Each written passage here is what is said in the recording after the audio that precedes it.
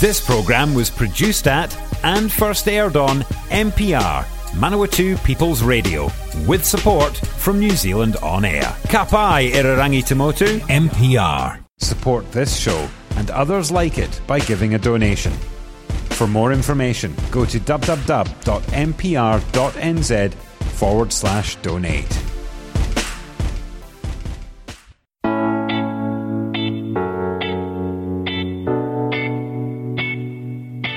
Hi, I'm Greg Watson and welcome to this week's show of Property Matters, where we like to talk all things property. We're starting with a bit of local news, we'll then move to national news about the market and so forth, and after that we may even have an international article there which we can pop in at the end, which was particularly interesting around a tenant getting hurt in a tragic circumstance. And that will lead to, I guess, more of a conversation around trying to keep our tenants safe in rental properties. But first of all today, I was just looking in stuff.co.nz and Janine Rankin had an article with an update about the Kiwirail Freight Centre hearing, and it's back on track. So Bunnythorpe residents have brought in legal help to challenge the foundations of Kiwirail's proposal to build massive rail yards, container handling and freight forwarding facilities on the outskirts of Palmerston North. A commissioner's hearing into the plans to designate land for the 177-hectare development between the city's airport and the rural community was interrupted 4 weeks ago by the COVID-19 Alert Level 4 lockdown. Recently, a hybrid hearing was reconvened in Palmerston North in which some submitters appeared in person while others, including 3 of the 4 commissioners, joined in virtually from around the country. Bunnythorpe residents Aaron Fox and Joanne Whittle live close enough to the proposed development to be affected by the changes, but outside the area Kiwirail wants to designate to force compulsory purchases. Through their lawyer, Fern Tancook, they and others have asked commissioners to recommend Kiwirail withdraw its notice of requirement to designate. So there was a bit of a legal argument there. The Kiwirail's application for the Provincial Growth Fund, which granted $40 million for planning, designing, designating and buying the land, is generally what they're talking about here. But what's a bit stressful for residents nearby is that, well, first of all, if you are living in the area where they're looking at putting the Kiwirail Hub, they can purchase your property under the Government Works Act, and there's not a lot you can do about that. But the people who are concerned are the ones who are just outside the bounds of that, and that's understandable. Quite a lot of stress there, not knowing what to do, not knowing what it will do to the value of their properties, etc. It's really a tricky one, and it begs the question, when companies, organisations or the government are doing these sort of land purchases, is there a margin around the edges to allow for disturbance or disruption to others? And I don't know the answer to that on the in the case of this particular development, but it's a hard one.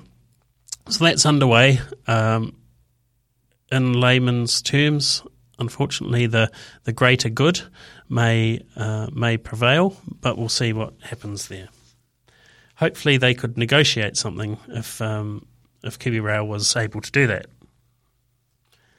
In other news, and this is just relating to, I guess, movement of people into the area, and this is job opportunities rapidly returning to Manawatu after the lockdown blow. The number of job opportunities in Manawatu hit a brick wall with the latest lockdown, but demand for workers is so high recovery is expected to be quick. SEEK's August employment report showed Manawatu had the 3rd largest drop in job listings over the latest lockdown, with a 15% decrease from July to August.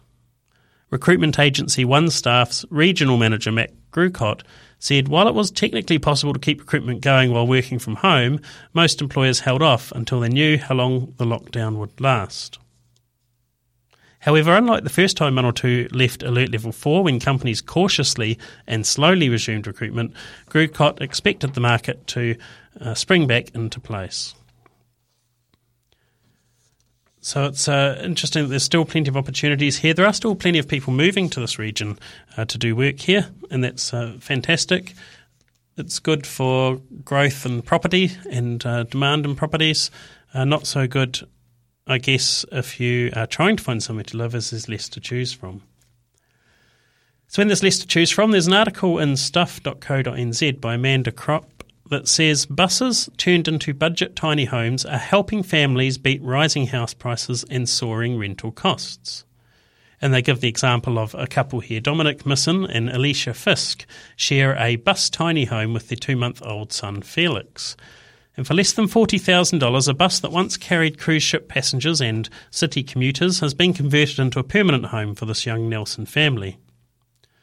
They will park up the 11-metre bus on a rural property rather than travelling the country in it, and they are far from alone in seeing bus tiny homes as an alternative to soaring costs of a newly built home, unaffordable rents and precarious tenancies. As tour companies are hit hard by the prolonged border closure, they've been selling off surplus buses, and there are to be bargains to be had for savvy buyers with DIY skills. So spurred on by the arrival of the 2-month-old baby Felix, who has his own nursery over the Wheel Hub, the Nelson couple did much of the work themselves, with Fisk carefully recording spending on a spreadsheet. She says it came just under $40,000 for everything, every screw, and the cost of the tools we bought. The total includes the $8,000 they paid for the 45-seater 1990-man bus bought from the Marlborough Tour Company forced to downsize. It's interesting. And then this article goes through and talks about other people who are doing this sort of thing as well. And they say that before the latest lockdown, the Bus and Coach Association had lost a third of its 167 tour bus members and is expected to see more close their doors for good this summer. Trade Me last week had 169 buses for sale, and while bus sales were down about 12% for the first quarter of 2021, there were over 15,500 site searches for buses in August. So they carry on and talk about how prices of second-hand buses has dropped up to 50%, with 20-year-old models typically going for between $20,000 and $50,000. So it's pretty interesting to see what people can do, and I always love the tiny home shows on TV that show you different things here. Part of this article does say that a $7,000 solar system will allow a family to live completely off-grid and run a few luxuries such as a television and a coffee machine. So there we go. It seems to be something that does appeal to some people. It does beg quite a few questions there. I'd certainly be wanting to know about where you would put it, and in which case, and where you're allowed to put it, and those sorts of things as well. So is there a downside? Well, yes. They talk about a Canterbury couple who say the bus costs about $3,000 a year in maintenance and certificates of fitness. And because it was not designed as a house, she regularly had problems with things like water pumps and diesel heaters. And saying that anything that went wrong took a minimum of $1,000 to fix. So that's something that some people are doing. Is it a permanent thing, and would it suit everybody? Probably not, but certainly it's a solution to these continual rising house prices and rising rents, to buy something at a fixed price and then just work on the maintenance. Sometimes you might have to lease a little bit of land to put it on. I guess that's the possibility there as well. This article about rents from goodreturns.co.nz says that rents remain at all-time highs, so just following on from that last article. Trade Me's rental price index shows the national median weekly rent matched the record high first seen in July and rose 8% on the same time last year. Records were broken in Southland at $395, Waikato $500, Bay of Plenty $560 and Canterbury $490. Trade Me Property Sales Director Gavin Lloyd says prices are expected to slow considering tenants and landlords were stuck at home for most of the month, but instead the rental market charged on. Every region in the country had an annual increase in rent. So unlike house prices, the alert level restrictions resulted in a marked drop in both market supply and demand last month as prospective tenants could not view or visit properties. There were some exceptions around the national demand dropping, which has happened in past lockdowns. Manawatu Wanganui only dropped 2% under lockdown in terms of demand, so it just shows that it's a pretty strong market here indeed. And while the median weekly rent in Wellington is $600 in August, certainly Palmerston North looks like a much more affordable option for many people there, renting and commuting, for example. In other news, this was on scoop.co.nz, and it is based from a press release from ACT New Zealand, so just put that little disclaimer in there.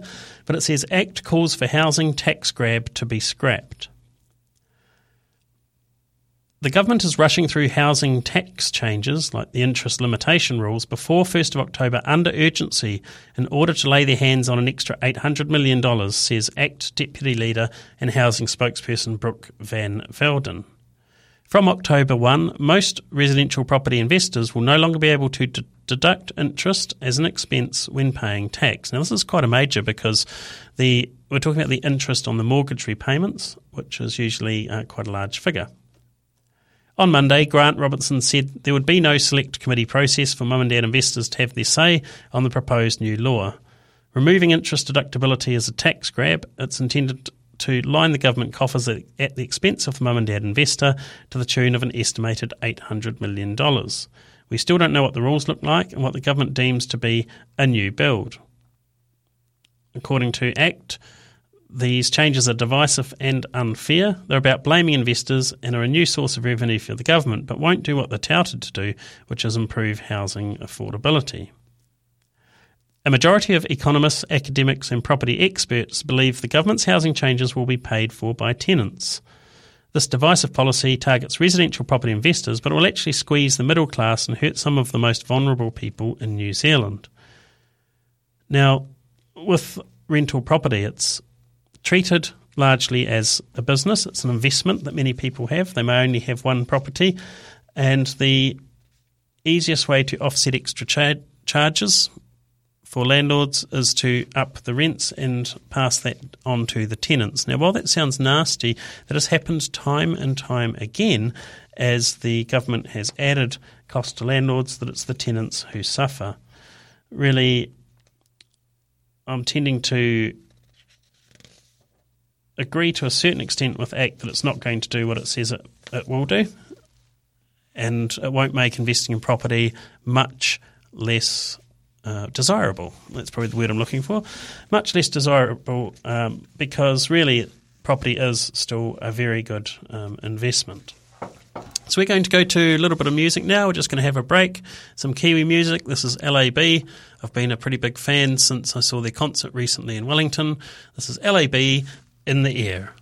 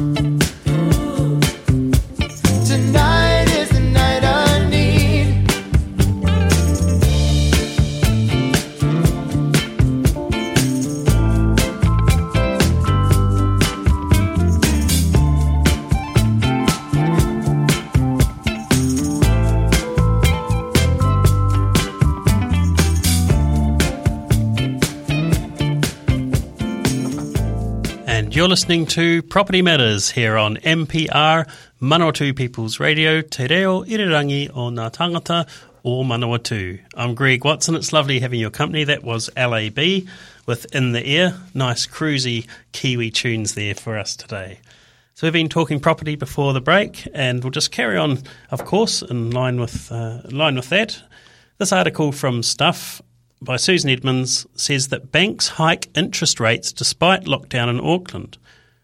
So 3 of the banks have pushed home loan interest rates up this week.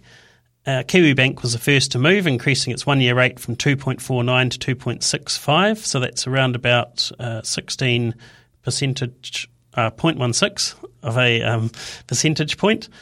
Its standard rate lifted from 3.34 to 3.5, similar margin. ANZ lifted its one-year special from 2.55 to 2.65, a 0.1% change. And so they're not large margins that they're changing them, but they are changing them nevertheless. However, ASB increased its 6-month, 18-month, 1- and 2-year rates by 26 basis points and 30 basis points. So the one-year rate's lifted to 2.85. So what does this mean? Well, in the case of ASB, for someone who had a mortgage of $500,000 over 25 years, that increase on its one-year rate would add about $30 a fortnight or $15 a week.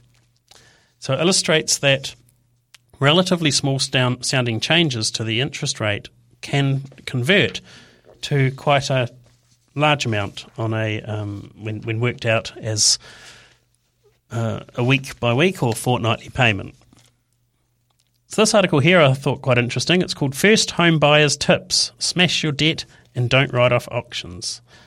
So this gives an example of Christina Bauer and Mike Hay, who started thinking about buying their first home in mid-2020. By last November, they were busy saving every cent, and now they've finally bought a 3-bedroom home in a way they never believed they could. They say, we joined a lot of first home buying groups on social media, and we think the biggest misconception among the first home buyers is that you can't win at auction, said Bauer. She and Hay started off only looking at houses they could offer on. But once they added auctions into the mix, she said the potential options opened up by 40 to 50%. The couple, who both work for an insulation company in Taupo, saved their entire $105,000 deposit with KiwiSaver, which they'd been contributing to since starting employment. So they both bumped their KiwiSavers into high-risk growth funds, which really helped to increase our deposit balance. That's something I've actually done myself recently. I've got a bit of time on my side, so you can pop them in the high risk, and that can get some really quite good returns. But they say the biggest impact on upping their savings was moving into a significantly cheaper rental and deleting any all buy now, pay later apps. The couple and Bauer's 6-year-old daughter moved into a 60 square metre rental in Kinloch, a small town about 20 minutes outside Taupo. The rental cost them $325 per week. And that was far, far cheaper than anything in town, she said. It's quite a funny article. She says, for 9 months we massively got on each other's nerves in that small space, but we recovered a big chunk of our wages, about 20%, that we weren't even seeing previously. And it was one more motivation to get a place as soon as possible. Bauer cut back on her clothes buying habit, cut up the credit cards and deleted any apps that encouraged unnecessary spending. Here's an interesting bit. She chipped away at clearing $10,000 worth of debt, which boosted their purchasing power from $588,000 to $670,000. So by clearing $10,000 of debt, they got almost $100,000 more lending. She says if you smash out debt, you'll be able to borrow more as you have more ability to service a mortgage. However, the couple did give themselves a price cap of $550, with mortgage repayments front of mind. They also saved a little bit for some of those extras like building reports, evaluation and lawyers' fees, which can be thousands. A combination of all of those things can be thousands. So they did a lot of learning. They looked at a lot of properties. Eventually, they put an offer in on a sort of like what you might call a starter house, and to see how that went. They had initially ruled out that auctions wouldn't be an option for them as first home buyers because a deposit has to be put down in 24 hours. But the couple's mortgage broker organised a temporary overdraft at the deposit amount, and the KiwiSaver funds paid this back automatically when they came through. So that was quite a good move too. Beware though, she says, the overdrafts are high interests. Ours was $52,500 and the interest was $28 per day. So you want to get that from your KiwiSaver and back in, but it did allow them to bid at auction. Another thing for first home buyers, she said it's very important to have a solid team behind you, a great mortgage broker, real estate agent and lawyer. This is what they do all day, every day. You should be able to lean on them and learn the ropes from them. And don't forget to shop around, because they found that most lawyers were charging $2,300 plus, but they found theirs for $1,800 instead. So just to recap, says find a great mortgage broker and other professionals, find out what purchasing power you have with the funds you have and whether you can make that better by paying off some debt. Before you start going to open homes, get your pre-approval sorted. Wear shoes that are easy to take on and off for all those open homes. I cannot stress this enough, she says. I can relate because I wear slip-ons in my job, going in and out of houses all the time. Remember that the first home buyers can purchase via auction depending on the bank's pre-approval criteria. So they were able to bid at auction as long as they had the 20% deposit. They did not require a valuation if they had that minimum of 20%. So finally, this article here, one for landlords to consider when tenants are asking for work to be done. And this is a bit of a sad note to finish on. It's from the UK. A girl, aged 6, was in a coma after a concrete fireplace in a rented property falls on her head. So L.A.B Blakemore suffered serious head injuries, including a fractured skull and bleeding on the brain. She's in a serious but stable condition. This has actually become international news. So she remains in a coma at a children's hospital after suffering these terrible injuries. Her dad, Kieran Blakemore, and her mum, Elle Williams, of Norris Green in Merseyside, said their daughter's condition is touch and go after the accident that happened on the 10th of September around 8:10 p.m. The pair, who rent from a private landlord, say they've been calling for repairs in the property and want to warn others to make sure heavy fireplaces are secure. The fireplace is believed to have fallen due to crumbling plaster. Now remember, as landlords, we have an obligation under health and safety to make sure that the tenants are safe and that hazards are mitigated or removed. So the fireplace, which is described, if you can imagine this, as being made out of concrete and marble, is believed to have fallen due to crumbling plaster. Handyman Mr. Blakemore told the Liverpool Echo, "I was lying on the couch feeding our 5-week-old baby and her mum was in the bath. Alexa Lee was doing her thing like she normally does, running around and playing like the happy girl she is. I was concentrating on feeding my baby, but I could see her out of the corner of my eye. All of a sudden there was a crash and this thing had fallen on her and there was a lot of blood." So it'll be interesting to see where that goes. There is a GoFundMe page that they mention in the article. I guess I just wanted to put that in there, even though it's not nice to talk about. But in this country, in New Zealand, we've got the laws around having an environment which is generally safe for the tenants.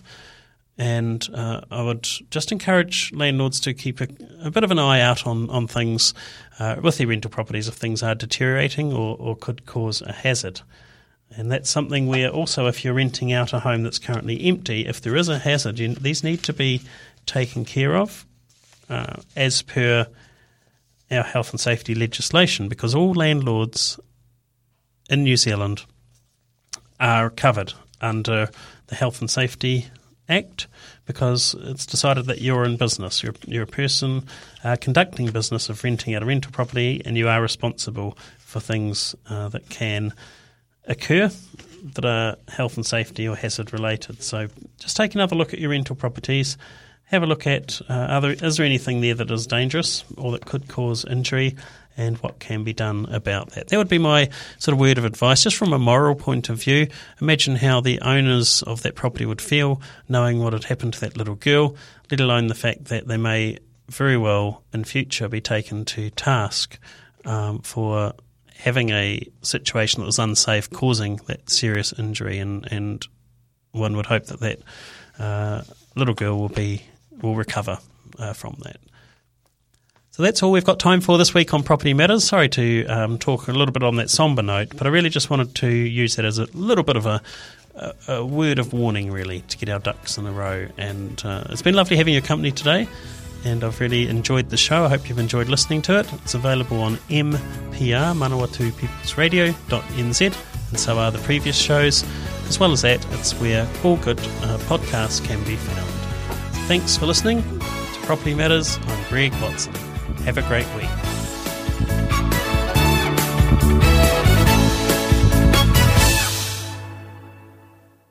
If you're a fan of NPR, listening to our podcasts and live stream has never been easier.